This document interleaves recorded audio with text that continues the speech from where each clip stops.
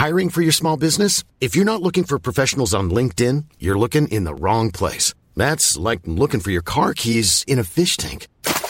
LinkedIn helps you hire professionals you can't find anywhere else, even those who aren't actively searching for a new job but might be open to the perfect role. In a given month, over 70% of LinkedIn users don't even visit other leading job sites. So start looking in the right place. With LinkedIn, you can hire professionals like a professional. Post your free job on linkedin.com/people today.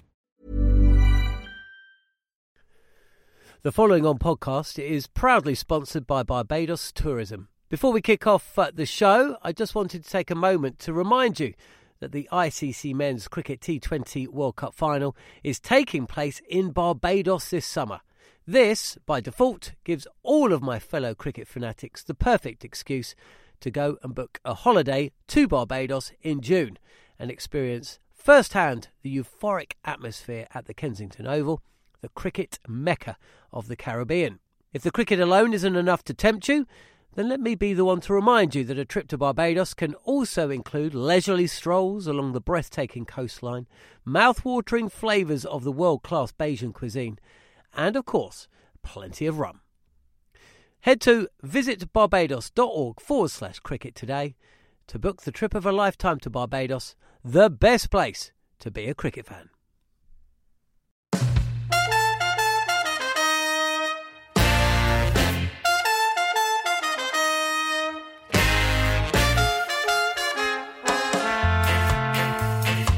Hello and welcome to Following On County Cricketer, the last show before we take a month-long hiatus. We'll be back though at the start of September, and you're listening either on TalkSport 2, on the Following On podcast feed, or indeed on the Cricketer Magazine's website. Looking back at an absolutely ridiculous 4 days of county cricket. To be honest with you, I need a pause for breath after the last 3 games. It's been some incredible cricket up and down the country, so we're going to be reflecting on all that and taking your questions as well here on Following On County Cricketer.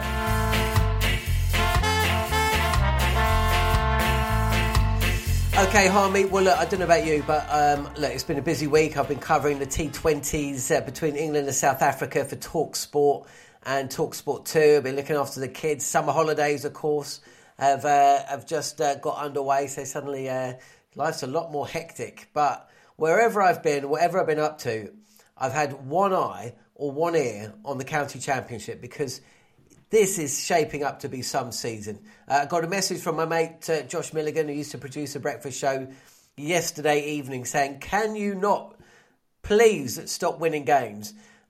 He's a huge Hampshire fan. Obviously, Hampshire were tipped to win the title earlier this season by Nick Friend and also George DeBell, who aren't with us this week. You quite fancied Surrey. I wasn't ever going to tip Surrey, but tell you what, Surrey have conjured up 3 wins. They gave up 500 against Yorkshire and won. They were 140 for 7 in first innings after Essex had hit 280 and won.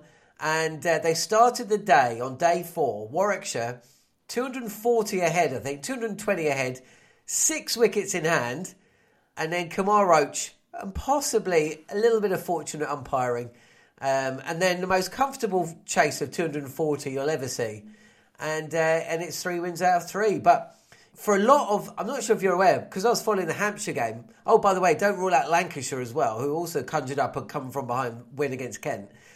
But I'm not sure if you were following it in the same way I was, but the Yorkshire game, the Yorkshire-Hampshire game and the Surrey-Warwickshire game for about 3 days were almost identical. The second innings, or third innings I should say, for Yorkshire and Warwickshire had them essentially dropping wicket, losing wickets and leading Hampshire and Surrey by an almost identical score right up to the end of day 3. Then Hampshire rolled through Yorkshire. Warwickshire got through to closers play, 4 down. I thought that's it. Surrey are going to draw that game. They're going to have to bat it out to draw. Hampshire are going to chase down the 200 odd, which they did. Lancashire had come back by that point. I'm thinking, oh man, three-way tie at the top here.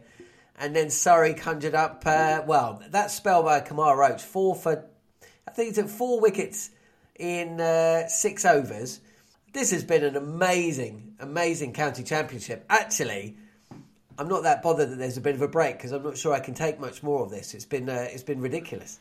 Yeah, it has, and the Surrey win was an unbelievable win. But that's what you pay your overseas for. That's it. During my time, you play against the overseas. He makes a difference. I think the overseas are a little bit different now. It's a little bit more diluted because of obviously franchise cricket around the world. The big overseas don't come to England to play red ball cricket as much as what the big hitters from international cricket do. But Surrey have got one. They've got a big hitter. He doesn't play franchise cricket.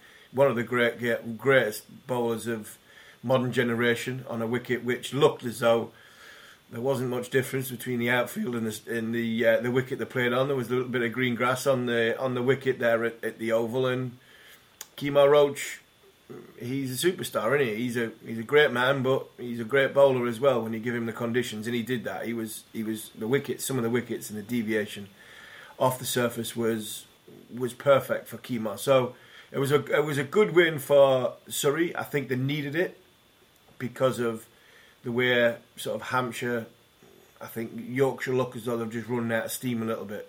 Stephen Patterson's resigned last night as 4-day captain.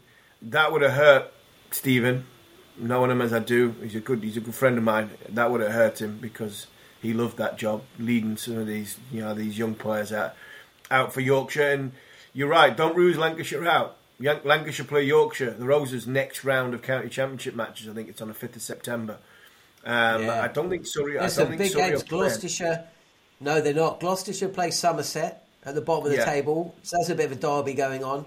Hampshire and Yorkshire versus Lancashire. Yorkshire, as you said, they're not a defeat in that. It's going to be a little bit squeaky bum. Not that we know what the divisions are going to look like next year or what everyone's playing for.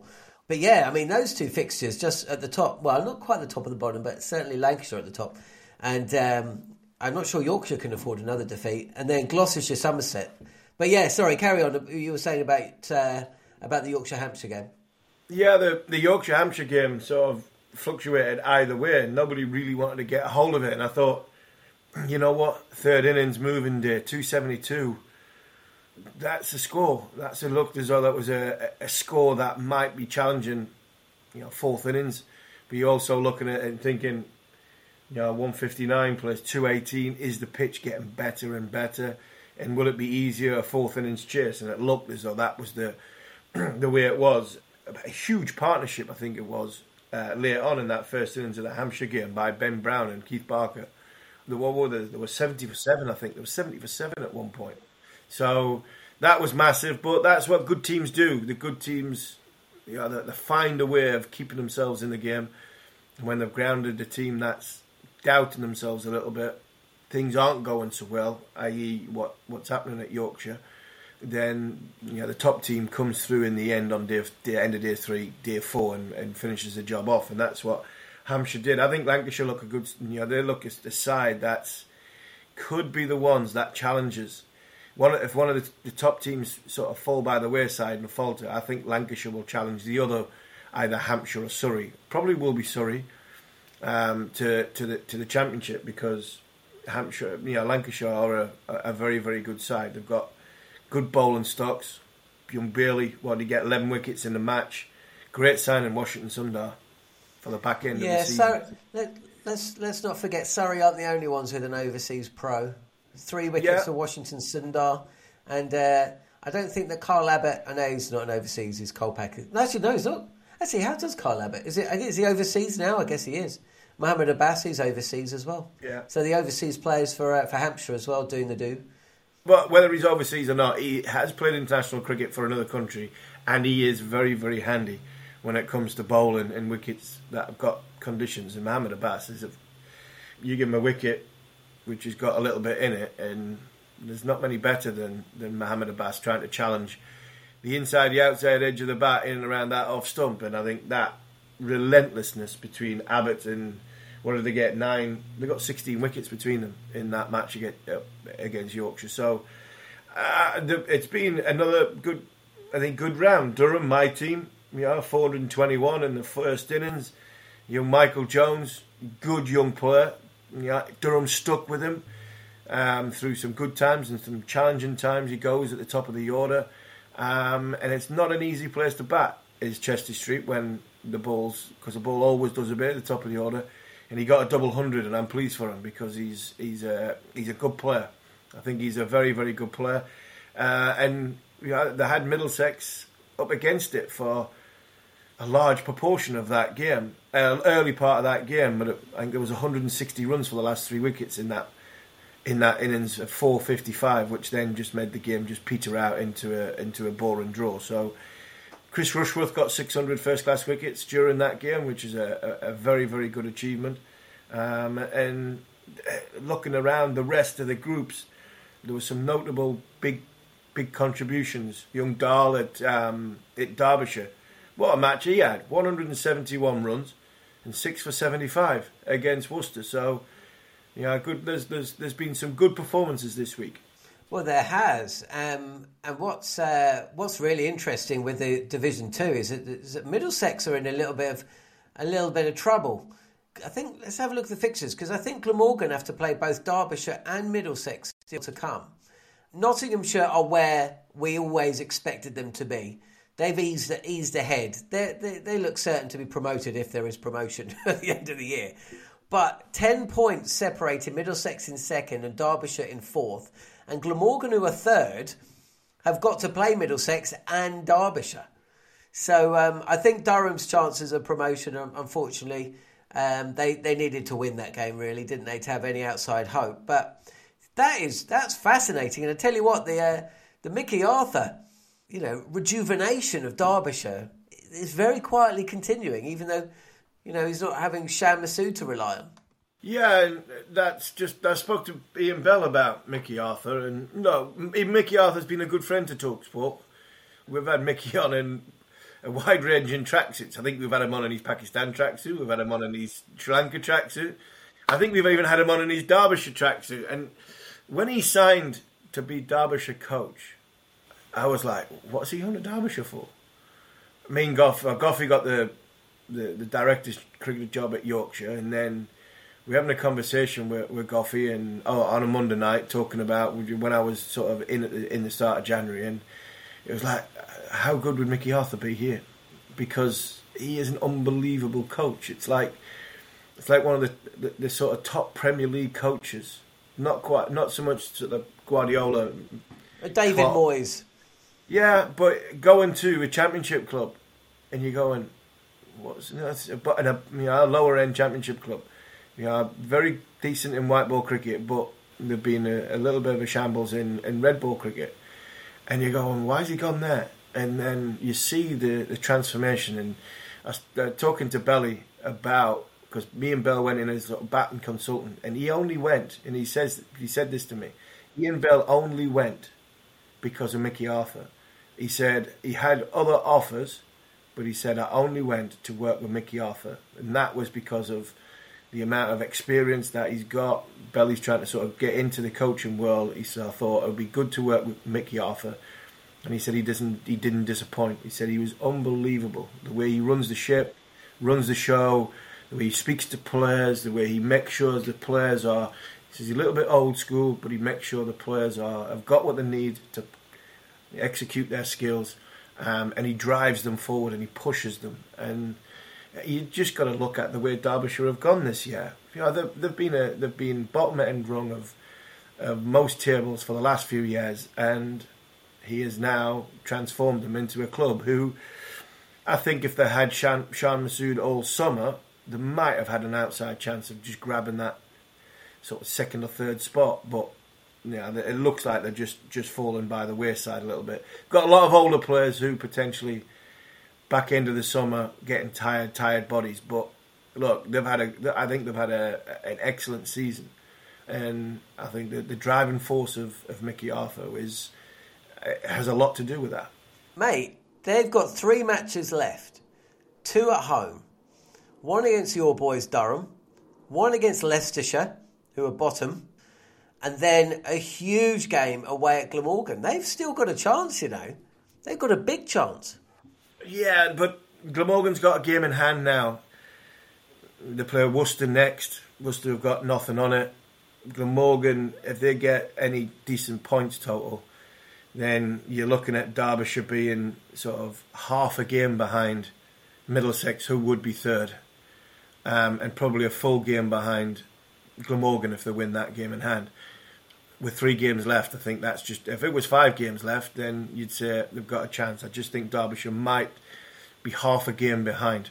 We're talking about 8-10 points behind. Notts ain't getting caught. They're not. Nobody's catching Notts. They're up and away. No, I think. No, not so. Yeah, so it'll be a case of Middlesex, Glamorgan.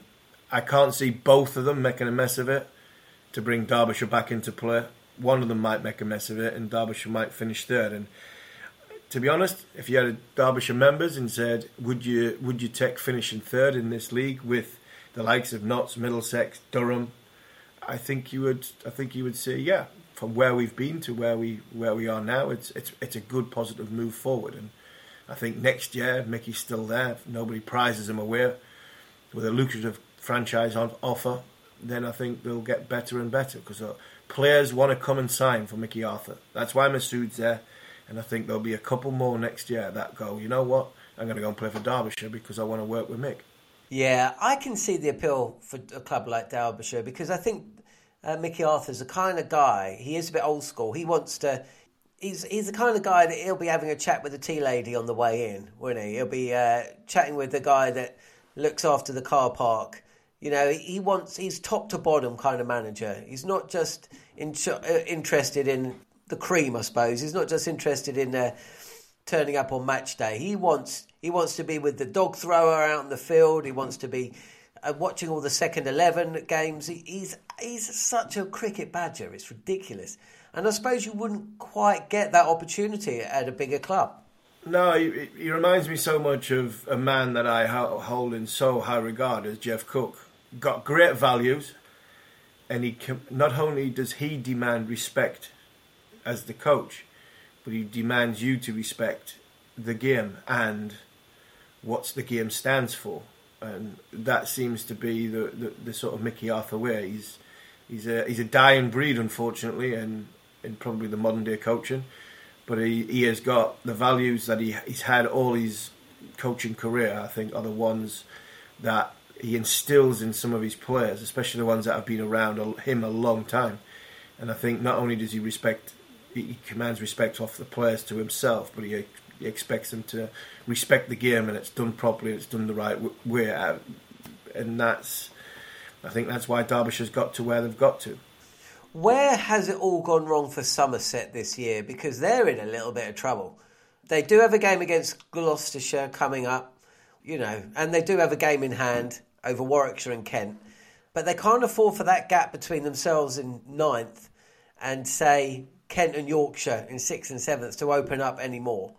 It's been a struggle for them. They've got themselves into good positions at times, but, only 2 wins from 10 matches tells its own sorry story. I mean, they've lost 5 games. 5 games, they're losing 1 in 2. For a team that were challenging not that long ago, that's a fall from grace, and they are in danger of getting relegated if relegation happens. They are. They're very, very close to being relegated, and if they don't sort of get any sort of positive points out of that game, then there's a good chance they will be relegated. Kent have got a game on them. If you're a Warwickshire fan, you'd be worried as well because they're down there. They're only sort of 5 points ahead of Somerset. So Somerset need to get some big points on the board in that game at hand to sort of leapfrog Warwickshire. I'm not sure where it's gone wrong for Somerset. I think Somerset members, you can sort of send us a message in and try to unravel what's happened. For me, looking from the outside, it looks as though they've struggled to win the whole game rather than... Again, this week they've got 600 on the board. They've got 600 on the board and they can't bowl teams out. Or they get rolled over for 150, 200, and they can't knock teams over in that respect. So they either bowl well in a game or they bat well in a game. But it doesn't seem so far this season they've batted and bowled well in a sort of a collective unit. It's not as though one discipline's misfunctioning. They've got some excellent bowlers who have took good wickets this year. Craig Overton's high up in the wicket takers, Peter Siddle, high up in the wicket takers. But they've also got some big run scorers high up in the run scoring charts as well. But as a team and a collective unit, they don't seem to be able to put 4 innings together as a whole consistently enough to win enough games to get them out of trouble. And that's something that, if I was a Somerset fan, I would be concerned, but I wouldn't be overly worried, because there is going to be a game or 2 games where you put it all together and you'll get the points on the board. It's not as though we can't get 20 wickets. And all summer we've struggled to get 20 wickets. That would worry me if I was a fan, because I'm thinking, well, we're not going to win a game, or we can't get 400 runs. Both disciplines individually are working, but they just don't seem to be functioning all together as one to sort of get a victory in the championship. Well, I've just had a quick look at their fixtures. They've got Warwickshire and Kent away, both of them away, still to play in their last 4. I think one of the worries is that, when you're going to be playing it in September as well, is weather going to play a part? When you've got such a close battle at the bottom of the table and a really close battle at the top of the table, you don't really want rain in September for a week to be essentially deciding the championship. The other thing that, as a Surrey fan, it doesn't make any sense for them not to play Hampshire at Hampshire. And Surrey end up winning. Yep, they've beaten Hampshire at the Oval. Although why Hampshire put Surrey in, I don't think I'll ever really understand that. But it's a warp competition, and I just feel that it might be old school, but any tournament which doesn't involve every single team playing everybody else home and away, that's just a knockout competition essentially. It just seems a bit warped to me. Yeah, but it's just the calendar that we have, and there are going to throw up anomalies, and that's it.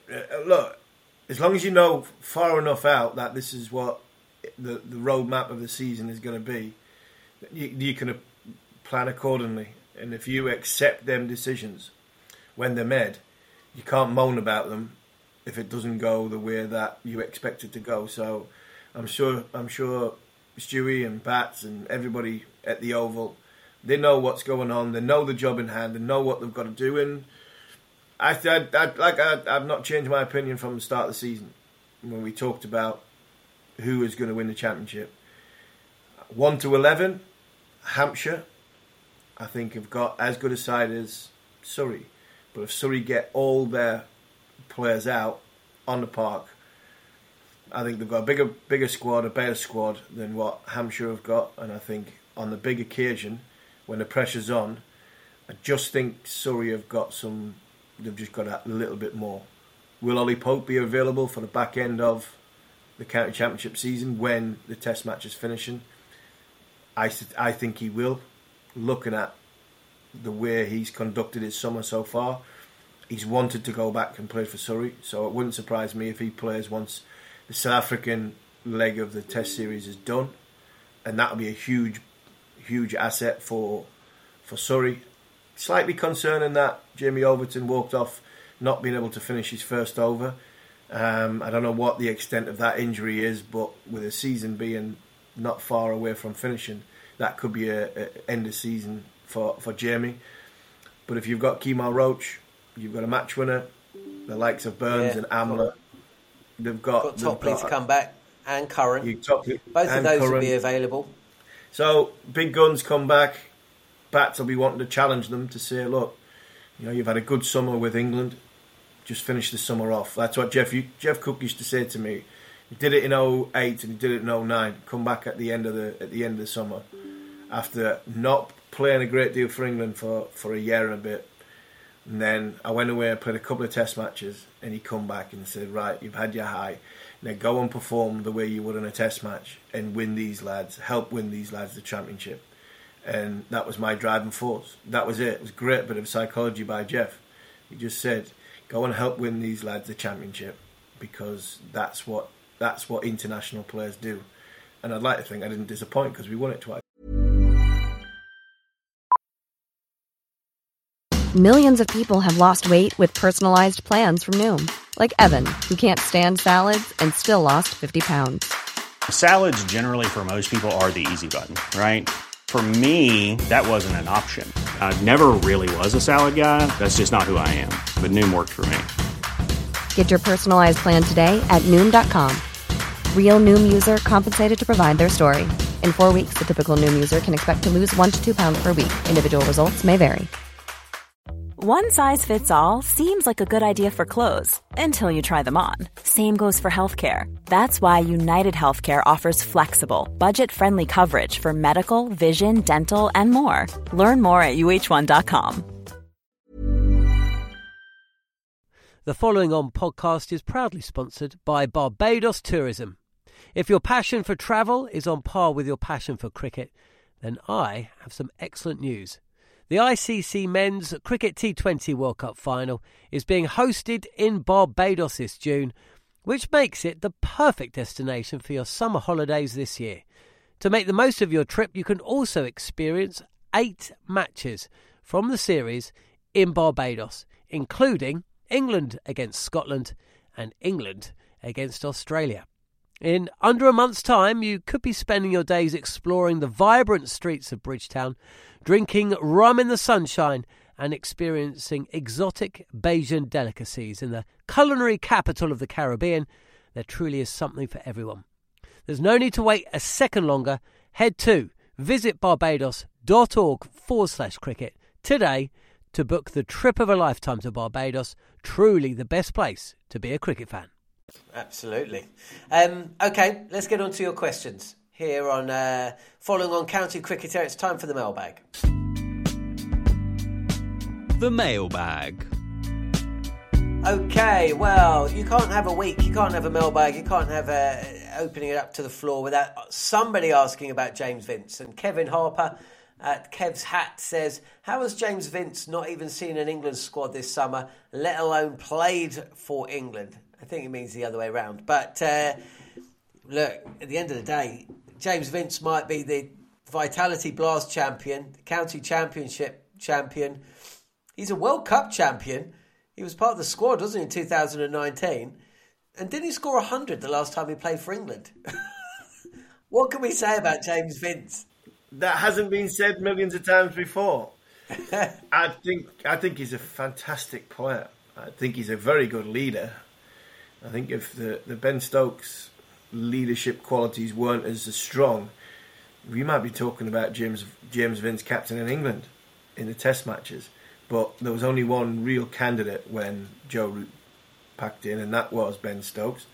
But I think high up on the shortlist, even though he wasn't in a Test team, because the Test team, if we remember, at the start of the summer was a shambles, it might have been James Vince's name would have been in consideration with Rob Key. But where does he fit in? I don't see where he fits in, unfortunately. Number 3, he's had his chance. It just seems that England don't really fancy him. They just think he's an unbelievable first-class cricketer. But at the Test level, he has got technical faults that possibly because of the age he's at, and that's why Zach Crawley's getting a little bit more time, because he's a lot younger and hoping that he can develop and go through. This is not me sort of building a case for not picking James Vince. I'm trying to work out why they haven't gone back to him. And the only thing I can think of is that they believe that his technical deficiencies in international cricket, which were very, very similar every time he got out, nicking off just outside off stump, that they believed that, well, the selection panel believed that he wasn't going to be able to change that, and he was always going to get that pretty 20, pretty 30, and then get out, which is something that England didn't need. Coupled with a little bit older, so they've gone down the route of looking past him in Test match cricket. I thought in one-day cricket he had a chance.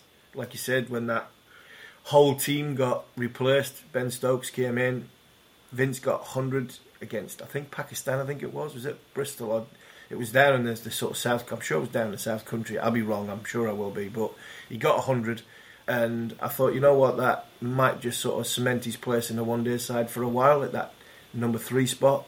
But England have gone back to Joe Root, who you can't argue with, really. He's one of the best players that's ever played cricket for England. So I just think James Vince is always going to feel aggrieved and unlucky that he's not got as many Test or international caps as he should have. But I would love to know what the honest answer is, but I'm just wittering on because I think James Vince is a fantastic player. He's only 31 as well, you know. But what, Zach, 25, 24, 25? Yeah, no, I get that, but I'm just saying, it seems like, you know, it's not 35. Yeah, but if he's 31, is he going to be able to change? And the career he's had, his numbers are ridiculous. But can you change? Really, can you change that poking at a ball outside off stump? I think that's instinct. You know, is that technically you've got an issue there? And it's the same thing every time. Zach's got it. Zach hasn't got long left before the push past Zach Crawley, because at the minute you bowl half volleys at him and he'll maybe belt you for 3 or 4 fours, but he's going to nick it and he's going to be out. So he's got to learn quickly now, or Zach Crawley could be very, very soon in the James Vince camp of, we think he's a very, very good player and his first class numbers will be ridiculous, but if he keeps getting out the same way with the modern technology we've got, well, there's no point picking him because we can't have somebody that averages 25 or 35, between 25 and 35. Neil Aber, I'm not going to read out this whole tweet because it's a little bit offensive, but it says, who made Buttler captain of the short form of the game? The only time he performs is when he's been paid millions to play in the IPL. No, I disagree with that. I think he's performed excellent. I think he's performed well for England. He's taking over the England... Yeah, I agree. I know that when Owen Morgan was asked, I was at Lord's listening to him say that, and obviously he's being political. He's not going to say, yeah, Jos Buttler should be captain because he was stepping away from the team. But he was saying, you know, Moeen Ali, Chris Jordan, Jos Buttler, there's lots of captaincy experience in there. But it was always going to be Jos Buttler.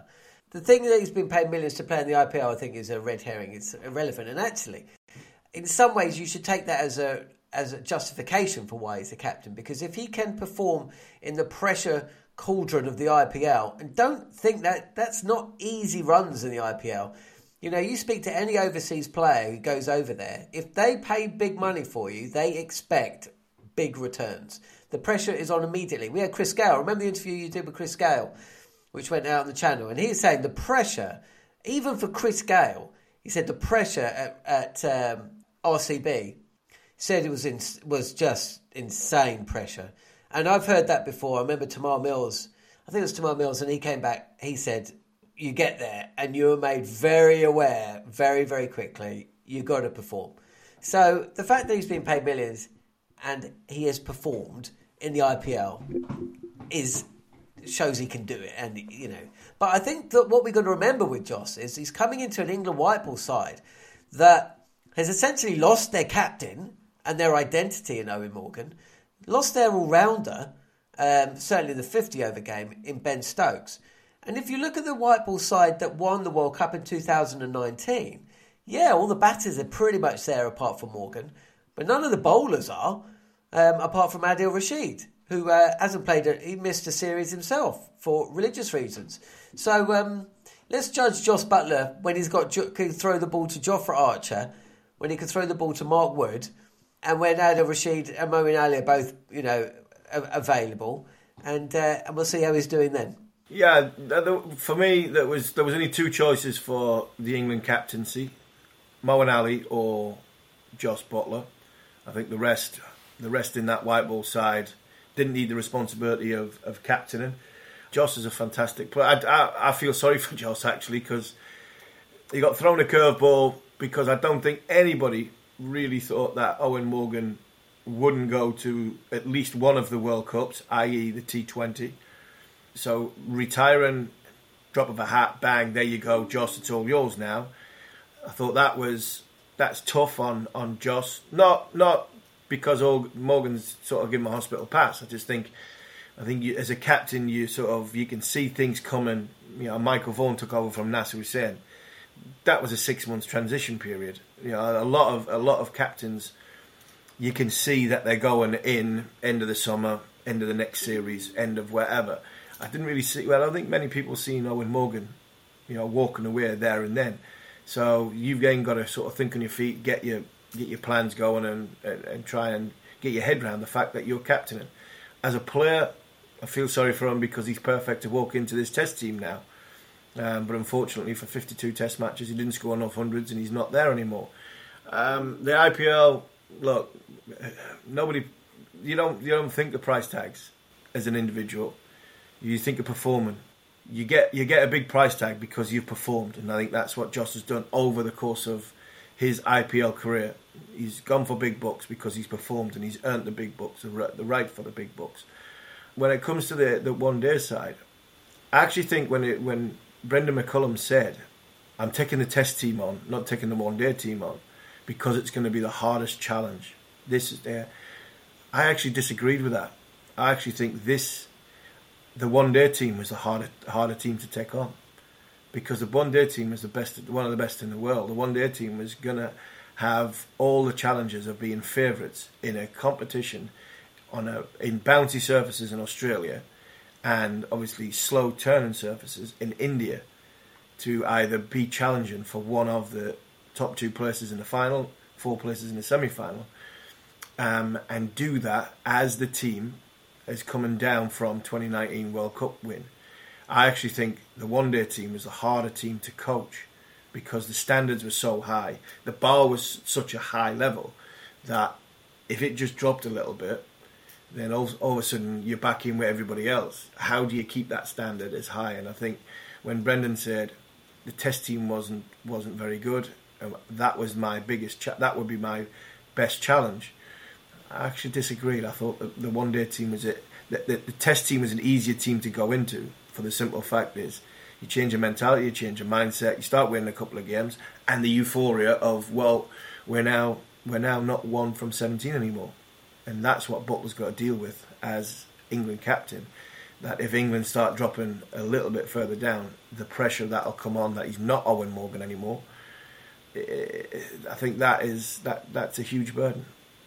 Now, one of the games that we didn't talk about in the roundup was a brilliant match involving Northants and Gloucestershire. Northants running out 2 wicket winners, and Tom Wade has asked us how good a player for Northants and also South Africa is Ryan Rickleton. My word, what a remarkable talent. That was his final game for Northants. He's joining up with the South Africa squad. He's going to be playing in a Test. He made his debut for South Africa at the start of the year. Now, it's interesting. He hit 95 in the first innings and really got Northants. They were set 208 in 33 overs or something. And he got them off to a blazing start in the second innings as well, 60-odd. Simon Kerrigan was a guest on the Cricket Collective, wasn't he, a couple of weeks ago, and he was highlighting, and actually it was Simon Kerrigan who hit the winning runs in that 2-wicket win. He was highlighting what a gun Northants had got, and actually that win pretty much safeguards Northants' position in the table as well. So he's another overseas pro that's done his job for his county.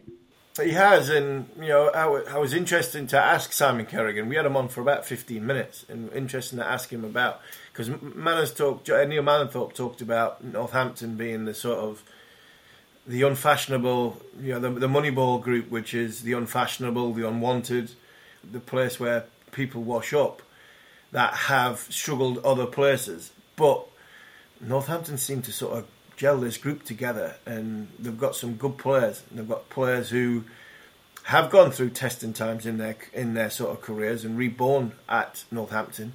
And when they go down the overseas route, they tend to go for young, hungry South Africans. And it looks like they've got a good one here. What has he got? He averages 77 in first class cricket, highest score of 133. Largely down to his 95 in the first innings against Gloucester, that they were still being able to push the game and drive the game. And then obviously they've gone on and had a run chase. And yeah, I think you're right. I think they have safely secured their place in whatever top division they're going to be next year. But it was a good game down at Gloucester. Interesting to see James Bracey batted number 5. Has a real struggle recently at number 3. He's gone down to number 5 and he got 79 in the game. But Ryan Rickleton will be somebody who not many people will know when it comes to the first Test match against South Africa. But I think if he gets the nod and he plays against England, I think by the end of the summer, I think he might be a name on a lot of people's lips, because I think he's a talented boy and having the experience of playing first-class cricket. This is his 8th match. Will stand him in good stead. And if South Africa do pick him for the 3-test series against England, he'll be in decent form and he'll be acclimatised well to the conditions over here. So good luck to him. Brilliant stuff. Okay, well, look, we're approaching the end of the show. We're going to have a little chat about the 100. And basically, so following on county cricket is going to step aside for a month of August. No county cricket taking place. And basically, the format of this show just will not work with the 100. It's not a complete slight on the tournament. And, of course, the Royal London One Day Cup, again, the games come so thick and fast. By the time we record this and it's put out there, it'll be out of date. But let's just have a quick chat about the 100. A couple of things about the tournament. It gets underway on the 3rd of August. I actually tried to get tickets for my son at the Oval, sold out. So, they're doing something right. But there again, the Oval always sells out T20 Blast as well. But essentially, whether you like it or you loathe it, Harmy, it's in the schedule. We're going to have no international cricket for the next 3 weeks. They're clearing the decks, and that's how it's going to be for the next 5 years. It has to succeed, and succeed it will. Yeah, it has to succeed. The ECB invested far too much money to get it going. I've said many times, I'm not a big fan, not of the 100, of what it entails, i.e. the collateral damage it's had on first-class cricket. I think in isolation, I think it's fantastic. We've got new people watching. I've had so many people. Can't remember who I sat next to. Oh, Jamie Weir from Sky. Not massive cricket fan at all, he said, but he took his 2 daughters to a game last year and he said it was amazing. And I've heard that so many times by so many different people who have never been involved, never watched cricket that much. I took my kids, I took my daughter, me and my wife went. All that has been said, and they said I had an amazing time. And it's great. It is a very, very good product. But the old fuddy-duddies like me will keep coming back to the fact that the collateral damage is what that disappoints me with the 100 and the rest of our domestic English calendar, because obviously we only play for 5.5 months in a year. We can't cram everything in. I think once the ECB have got the house in order, appointed a new chair, got a new chief executive or a permanent chief executive, and start running through what the priorities are in cricket over the course of the next 3 to 5 years, and then makes a roadmap of where everything fits in. I will not change my mind on the 100 because I still think the product is very, very good, but it will fit in better with a calendar, and then I think English cricket will benefit from that.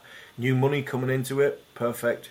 The 6s and 4s and the easy concept, the way that people can watch and understand the game is what we want. But I will stand by what I've always said. If the 100 stays in the calendar the way it is at this moment in time with 4 domestic competitions, then we've got it wrong. We have got it wrong because we are so misfunctioning the rest of our game. So I think the important thing about the 100 is it's creating new money. It's creating new people coming in, but we have to make sure it fits in with what we are trying to achieve in this country, which is continuity of making sure all our international teams are best prepared and have got a huge pool of players to play from. And I think with a little tinker, it might work. Brilliant stuff, Harmy. Well, I'm on holiday for a couple of weeks. You will be covering the 100 for Talk Sport. And then again, we'll be reunited in a couple of weeks' time when I go back on the international circuit. You'll be part of the breakfast show. And also, you'll take up your new role as Newcastle correspondent as well, doing some Newcastle reporting for Talk Sport as well. So busy times for you. You go well. And thanks for all the time over the last hour or so. And thanks for listening to Following On County Cricketer. Well, that's it for another edition of Following On. Thanks for listening. And if you ever have any ideas for guests or have questions for the likes of Steve Harmison or Neil Manthorpe, feel free to tweet me at Fulham John or via at cricket_TS.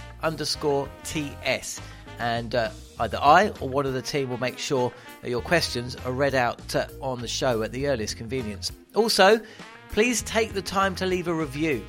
And if you're already a subscriber, then tell your mates to do the same. And if you want more content from the likes of Steve Harmison, then head over to his YouTube channel and tell him I sent you. Thanks for listening to Following On.